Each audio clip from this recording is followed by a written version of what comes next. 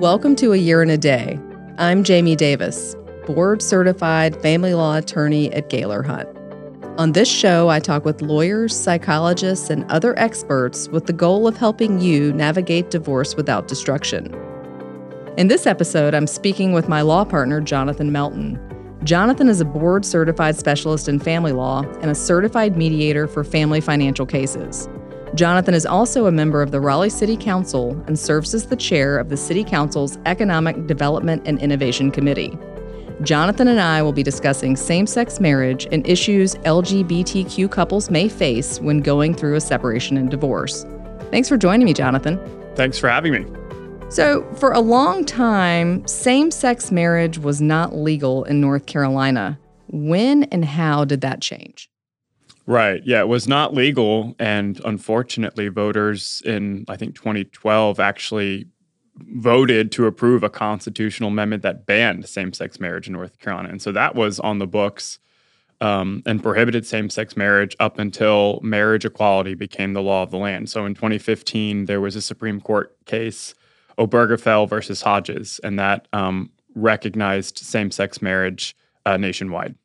So prior to Obergefell, what issues did same-sex couples face if they wanted to be in a committed relationship but could not legally marry? Well, all of it was really complicated because you get certain rights when you're married.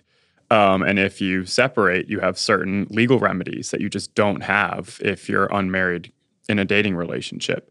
So, if you get married, then all the property you acquire during the marriage is considered marital property and subject to equal division. You have the ability to ask the court for equitable distribution. You have the ability to ask the court for support. You have certain tax benefits, and none of that was available to same-sex couples in North Carolina. Yeah, just thinking through it, I mean, something as simple as buying a house together would require its own separate contract if you wanted it to be clear as to how that would be divided in the event that you were no longer in a relationship. Right. And, our law provides certain mechanisms that can sort of mirror some of the protections you could have if you're married. For example, with purchasing property, there is a way you could buy property with someone where if you were to pass away, then your interest in the property automatically goes to the other person, which is, I guess, a little similar to how it works when you buy property as a married couple, but it's really not the same. And I'm sure there are other creative ways folks could get around certain issues through private contracts or through estate planning, but it really just made it more burdensome, more complicated for same-sex couples to try to get some of the same legal protections as opposite-sex married couples. Right. And it seems like so much more planning would have to go into things, on the front end versus you get married and then you have equitable distribution, alimony, all these other laws that help you in the event that you separate. Yeah. And I think ultimately that sort of equal access to the laws, equal access to the protection of the laws is why the United States Supreme Court ruled in favor of marriage equality. So pre-marriage equality, how would a same-sex couple deal with custody issues, for example? Yeah. So custody issues remain tricky. But, the issue with same-sex couples and producing children is that you don't have all of the necessary, biological material to produce a child with same-sex couples. So that makes the custody issues difficult. In North Carolina, you have to be the parent to have custodial rights. And so with same-sex couples, often there's only one biological parent. Only one parent has contributed some material towards construction of the child. And so one of the ways that marriage equality has helped with custody issues is that in North Carolina, if you are legally married, then you can adopt that child. And so North Carolina doesn't make any distinction between biological parents and adoptive parents for custody purposes. So now that same-sex couples can get married, the partner who's not contributed biologically to the child can adopt the child. And that really eliminates a lot of custodial issues. If for some reason one of the parties in a same-sex couple doesn't seek adoption of the child and there's a separation and a custody dispute, it makes it a lot more difficult because the biological parent has the constitutionally protected right to exclusive care and custody of that child. And the only way you can really assert custodial rights if you're not the biological parent or an adoptive parent is you have to prove that the biological parent has acted in some way inconsistent with their constitutional right to exclusive care and custody. And in that arena of same-sex couples, what you're looking for is, did the biological parent intentionally sort of create a parent-child-like relationship with the non-biological parent? But it makes it a lot more complicated. Absolutely. I mean, it is certainly a very hard standard to prove that a parent has acted inconsistent with their protected status. And I would say it's very much a gray area, very case specific. It's going to depend greatly upon the facts of your particular case. And doing an adoption seems to be a much cleaner, easier way to do that. Yes. So now that marriage equality is a law of the land, as long as you're married, you can go through with the adoption in North Carolina. And I think that's your best option. If you don't do that, you have to show that the biological parent acted inconsistent, basically created a parent-child-like relationship. And so what you'll look at is things that they did prior to the birth of the child and then things that they did after the birth of the child. Can you give me an example of something that you might consider? Sure. I mean, after the birth of the child, you're looking at, did the biological parent hold the non-biological parent out in public as a parent of this child? Did the non-biological parent contribute substantially to sort of the nurturing and upbringing of the child? And then prior to the birth of the child, you look at sort of all of the birth planning. Were they involved in the putting together the nursery? Did they go to the doctor's appointments? Those types of things. Also, for a period of time prior to the Obergefell decision, same-sex marriage was legal in some states and not in others, and we've talked about that. How did that impact a couple if they were legally married in one state, but then they moved to a different state that did not recognize same-sex marriage? North Carolina, for example. Right. So normally for opposite-sex couples, there's legal rule called full faith and credit. So if you're married in one state, you're married in all 50 states. If you're married in one state, the federal government recognizes your marriage. Before marriage equality, you could go to a state that allowed same-sex marriage, and you could be married in that state, but you're not necessarily married in another state that didn't allow same-sex marriage. Marriage equality required all 50 states to allow marriages of same-sex couples. And then the federal government also took it one step further recently by passing, a bill just last year, the Respect for Marriage Act, which designated the full faith and full credit to all marriages. So it was really in response to some recent Supreme Court decisions that seemed to have undone some constitutional rights that were afforded by the Supreme Court. And so I think out of an abundance of caution, the Congress and the president said, well, if for some reason Obergefell's ever overturned, let's at least put something in legislatively that says if you're married in one state, it's entitled to full faith and full credit in all states. So now all states have to recognize marriage equality, and any marriage in a state where it's legal has to be given full faith and full credit. Meaning if for some reason marriage equality is overturned, but you go to a state that allows same-sex marriage in that state, then it'll have to be recognized in the state you go to as well. I mean, the consequences, if that were not the case, would be terrible. I mean, being married in one state, let's say you've adopted a child, you have a child together, and then all of a sudden you find yourself in a state that didn't recognize same-sex marriage. It seems like that would just be a very chaotic environment to be in. Yes, and I mean, that's the reason why full faith and credit has always been applied to marriages. It was just misapplied or not applied equally to same-sex marriages. And so I think it was important that the federal government cleaned up that loophole, and hopefully we don't end up in that situation. But it's Absolutely. good to have that as a safety net. Definitely. Prior to marriage equality, were there any other ways North Carolina law treated same-sex couples differently? Yes, I think the most obvious example was with our domestic violence statute. The domestic violence statute applies only in certain personal relationships, and one of those are spouses or former spouses. So obviously before marriage equality, same-sex couples could not be spouses.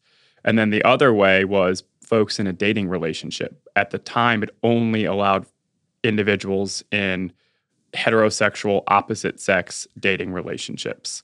And that is still actually how the law is written. But there's some recent cases that came out of the Court of Appeals, which were then affirmed by the North Carolina Supreme Court, stating that that provision needs to be applied to same-sex and opposite-sex couples. So now, if you're in a same-sex dating relationship, you can, if there's a form of domestic violence, you can seek the protections of a domestic violence protective order. And before, you could not. So, Jonathan, if a client were to come to you for counseling prior to getting married, same-sex couple, is there any special advice that you would give to that person? I would give them the same advice I would give to any couple or client that was coming to me, just a client. We can't represent both sides. Right. Seeking advice prior to entering into a marital relationship, and that would be to get a premarital agreement or a prenuptial agreement. All of the issues that we as divorce lawyers deal with on the back end, how to divide assets, what the support issues may be for spousal support, alimony and post-separation support, all of that is just so much easier to deal with on the front end. All of the fighting, all of the time spent in court or mediation or negotiating on those issues could be drastically shortened, if not entirely avoided, if you get a premarital agreement in place before you get married. Now, if you're going to have kids, the premarital agreement cannot address what happens with the custodial schedule, and it can't really address child support, but it can certainly address any spousal support issues. It can address how your property is going to be divided, how marital property will be treated, how separate property will be treated, and it just saves so much time and money later. Yeah, absolutely. I mean, a premarital agreement is a great way to go ahead and lay out the ground rules so that in the event you separate, of course, you don't go into marriage thinking that your marriage is ever going to end. But, if you do separate, you already have this legally binding contract that's going to tell you what you're going to receive, what your spouse is going to receive, whether there's going to be alimony. A lot of premarital agreements, there's an alimony waiver or some sort of formula or other mechanism that will set forth how alimony will be determined. And that can save you a lot of money and a lot of headache in the event that you do get separated. But you're right, you may still have to deal with your custody issues because unfortunately, those cannot be addressed in the premarital agreement, but it can certainly clean up some of those other issues. Right. And, I think for a long time, there's been this stigma around premarital agreements or prenuptial agreements. I personally have one with my husband. But, it's kind of like insurance. You pay every month for your health insurance. You've got car insurance. If you own a house, you have homeowner's insurance. Most people have renter's insurance. I hope you never have to use it, but Right. You have it there as a safety net. And I think that the premarital agreement is your safety net. Well, and I think, too, a lot of people don't realize that there are certain inheritance rights that you acquire just by virtue of the fact that you get married. And that if you have a will that leaves property to people other than your spouse can still ask for an elective share of your estate. Of course, depending on, how many years you were married is going to determine the percentage. But with the premarital agreement, you can go ahead and waive those inheritance rights so that you are free to leave whatever you want to whoever you want by will. And if that person happens to be your spouse, that's okay. They can certainly take a share that you have left to them in your will, but it also frees you up to leave property to, let's say you have children from a prior relationship, or maybe you have a sibling that you want to leave your property to. You have more options if you have a premarital agreement. And I agree. And I also think for folks in same-sex relationships, there are a lot of individuals or couples who are same-sex couples that have been in relationships for a really, really long time. And because they could not get legally married until marriage equality was passed in 2015, their financial situation may be even more complicated. And I think that there may be a sort of desire to get married quickly because now you can. And there's not this maybe pause that opposite sex couples do to think about how do we want to plan for our financial future. And so I think it's even more important for same-sex couples, especially if you've been together a really long time. Maybe you've already acquired some property together. Maybe you already have joint accounts. You can put in the premarital agreement what's going to happen to all of those assets. You can convert some of those assets to marital assets in your agreement if that's what you choose to do. And so I think for same-sex couples, marriage planning, especially if you've been together a really long time, is even more important. That's a great point. I mean, normally, let's say a couple's been together 15 years, but they've not married. That property that they've probably acquired together, our law would call separate property Right. until they get married. And then anything they acquire after that date of marriage would be marital. And so maybe for a particular couple, they believe they've acquired it together. They want to share in it together. And you're right, that premarital agreement can classify that property as marital and they, could each receive half of it. Right. So I think that's a really important consideration on both sides. If you're eager to get married because now you can, pause, think about what would happen if you separate and try to head off those issues. And if you've been together a really long time and now you're choosing to get married because you can, figuring out what to do with the assets you've already acquired is important too. Well, and I think on the opposite end of the spectrum, maybe you don't have good insight into your prospective spouse's finances. Maybe you guys have kept those things completely separate, which is okay. But with a premarital agreement, you're required to make a full disclosure of your assets and debts. And so it could be a good way, too, to make sure that you have a complete picture. You don't want to go into a marriage and, your fiance has $100,000 in debt that you weren't even aware of. Maybe they've got $200,000 in, student loans or something. And just having an understanding of what's out there, I think, is a good way to start a marriage. Yeah, I agree. So we've talked about premarital agreements and how those apply to same-sex couples. What about separation and divorce, Jonathan? Is anything about that process going to be different for the same-sex couple? No, now that marriage equality is the law of the land, you avail yourself of the same rights and obligations and protections under the law as opposite sex couples. I think the issue is that I have had, clients come to me, prospective clients come to me who have been together in a same-sex relationship for a very long time, were never married, and now they've separated. And so that, I think, becomes the issue. If you were never married, if you acquired all these assets, if you lived together as though you were married and now you're separating, how do we divide things? And quite frankly, it typically comes down to whose name is it in, and which is unfortunate because sometimes maybe assets are put in one person's name and not the other person's name. And then, the real complicated issue is if you own real estate together. Because, if you're married and you own real estate together, that's part of equitable distribution. And the presumption is that you're each entitled to 50% of the value of the marital estate. Doesn't matter whose name it's in. If you own real estate together and you're not married and then you're separating, you have to figure out what's going to happen to that real estate. And if you can't agree, then the only real court proceeding you could have is what's called an action for partition, which is where you're basically asking the court to award, I guess, half of the house to someone and assign a value to it, or order it to be sold and the proceeds divided 50-50. But you really lose a lot of control in that process. Right. Especially if, one person really wants to keep the house. If we're dealing with equitable distribution, the division of property between separated spouses, the court is going to award that house to one party or the other. They're not going to order it sold. And so there's certainly more, I would say, control and ability if you want to keep the house to do that through equitable distribution than through a partition proceeding. Yes. And then, there's the whole issue of, you can't force the other person out of the house with the partition proceeding either. And so instead of possession being awarded, which is something that the court can do in equitable distribution, if you own a house together, you're not married, and the partition court's just going to order it be sold. And so then no one gets to keep the house, and you're both moving out. It just makes the entire process more complicated.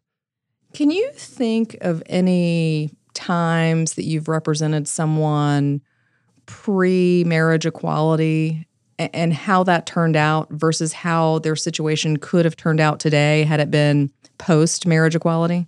Yes. I mean, prior to marriage equality, I would have potential clients come to me who were living together with their partner as though they were married for a very long time. And unfortunately, a lot of what I would see are assets that are titled in just one person's name, in which case the other person, even if they have contributed substantially to building up that wealth, building up those assets, they're not legally entitled to anything. I think our equitable distribution law, the way it's written, some individuals don't feel like it's fair because it says that everything acquired during the marriage, it doesn't matter whose name it's in, if it was acquired by the efforts of the marriage, it's marital property and subject to division 50-50. And our equitable distribution statute acknowledges that sometimes there are different ways to contribute to a marriage. Sometimes you're the person outside of the household doing the work, earning the income in that way. And sometimes you're the spouse inside the household doing the work to keep the household running, maybe taking care of pets, maybe taking care of children, and you're contributing to the marriage as well. And so just because you're not earning the income or the income's not in your name doesn't mean that you're not contributing. And our equitable distribution statute acknowledges that there are different ways to contribute to a relationship, and you get to share in the financial wealth 50-50. But if you're not married, you can't access the equitable distribution laws. And so then anything that's acquired in your relationship, even if you're living together, even if you're acting like spouses, if it's in one person's name, it's their asset. Right. I mean, without equitable distribution, you're in this realm of title controls. Yes. So if the car's in your name, it's yours. If the house is in your name, it's yours. Whereas you're right, equitable distribution takes into account that typically spouses have different roles in a marriage. And, if you don't think that's fair, then you need to be careful during your marriage what roles you establish for each other, right? Like if you're somebody who doesn't think your spouse should share in the wealth, so to speak, because you've been the breadwinner, but yet they've been home taking care of the home and the children and really supporting your career potential, then maybe the two of you need to have a discussion early on in the marriage that, hey, we both need to be working here and we both need to be contributing, because otherwise you're going to be stuck with those roles when you separate. Yes. And not just the money that's acquired, the assets that are acquired, the earning potential of both spouses as well. One unfortunate circumstance I saw recently was a same-sex couple. They were together like 15, 16 years. They were only married for a year or two, then separated, started the divorce proceedings. One of them earned all of the income for the almost 20 years they were together. And the other spouse was more of worked in the nonprofit world, more stay at home. And if you are married and separate, you could assert a spousal support claim against the other party. There are two types of spousal support. There's alimony, which is more like long-term rehabilitative support. Then there's post-separation support, which is like short-term, help you kind of get on your feet. There's no magic rule for alimony in North Carolina. Typically what we see is it's awarded for 50% the length of the marriage. You have to determine what the standard of living was during the marriage, but all of that applies to the marriage. Right. So if you were together for 15 years, but only married for 2, you're not looking at a very long period of alimony. And in fact, it may be difficult for a judge to even determine what the standard of living was during the marriage, because they can only look at that period of time during the marriage leading up to the separation. So if you had been married for the full 17 years, you probably have a strong argument for 8-9 years of alimony. But if you're together for 15 and married for 2, you've got maybe an argument, I would say, for 12 months of alimony. And that's an unfortunate reality too, because a lot of these same-sex relationships existed for a really, really long time. Maybe the marriage itself was not that long, but the relationship was, because you couldn't get married until 2015. And so that is something I've encountered as well. Yeah, I could see where that would result in some really unfair feeling outcomes for folks, for sure. Yes, which is also something that you could address in a premarital agreement. If you could only give one piece of advice to someone going through a divorce, what would that be? The premarital agreement. Absolutely. I think for same-sex couples, the two most important things to consider are a premarital agreement for how your assets and income will be handled if you separate. And if you're going to have children, the non-biological parent should consider adopting that child. Because again, the law does not treat a biological parent and an adoptive parent differently. There's no presumption, there's no preference for the biological parent over the adoptive parent. So if one of the partners in the same-sex marriage is the biological parent and one is the adoptive parent, then they both have equal custodial rights if they separate and divorce. If only one is a biological parent, and then the other one is not biological or adoptive, then they have a much, much harder time proving standing for a custody lawsuit, quite frankly, proving the ability to get some custodial rights to that child. And so I would say the two biggest pieces of advice are get a premarital agreement to deal with your financial issues. And once you're married, if you have children, that the non-biological parent should adopt that child. Well, and just thinking through your prior point about the inequities that can result if a same-sex couple has been in a dating relationship for years and years and then they get married, the premarital agreement is a great way to remedy those inequities and try to put the folks on more equal footing in the event that they separate. Yes, I mean, you can pull all of that property into the marriage that had been acquired pre-marriage. And on the support issue, you could contract for a duration of alimony. And so if you are the partner in the example of the long-term dating relationship, if you're the stay-at-home partner, you could put in a premarital agreement that you're entitled to alimony for 9-10 years, that you're entitled to a lump sum, that you're entitled to a certain duration of alimony based on your years together, not just necessarily the duration of the marriage. I mean, you can pretty much contract for what you want as long as it's not a violation of public policy in a premarital agreement. If someone listening is interested in reaching out to you for help with their divorce, what is the best way for them to connect with you?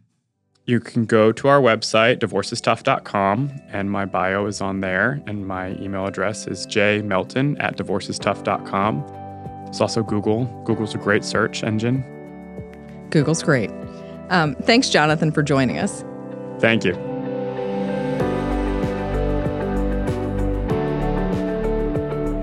Thank you all for listening. If you like this episode, be sure to follow the show wherever you get your podcasts so you don't miss the next one.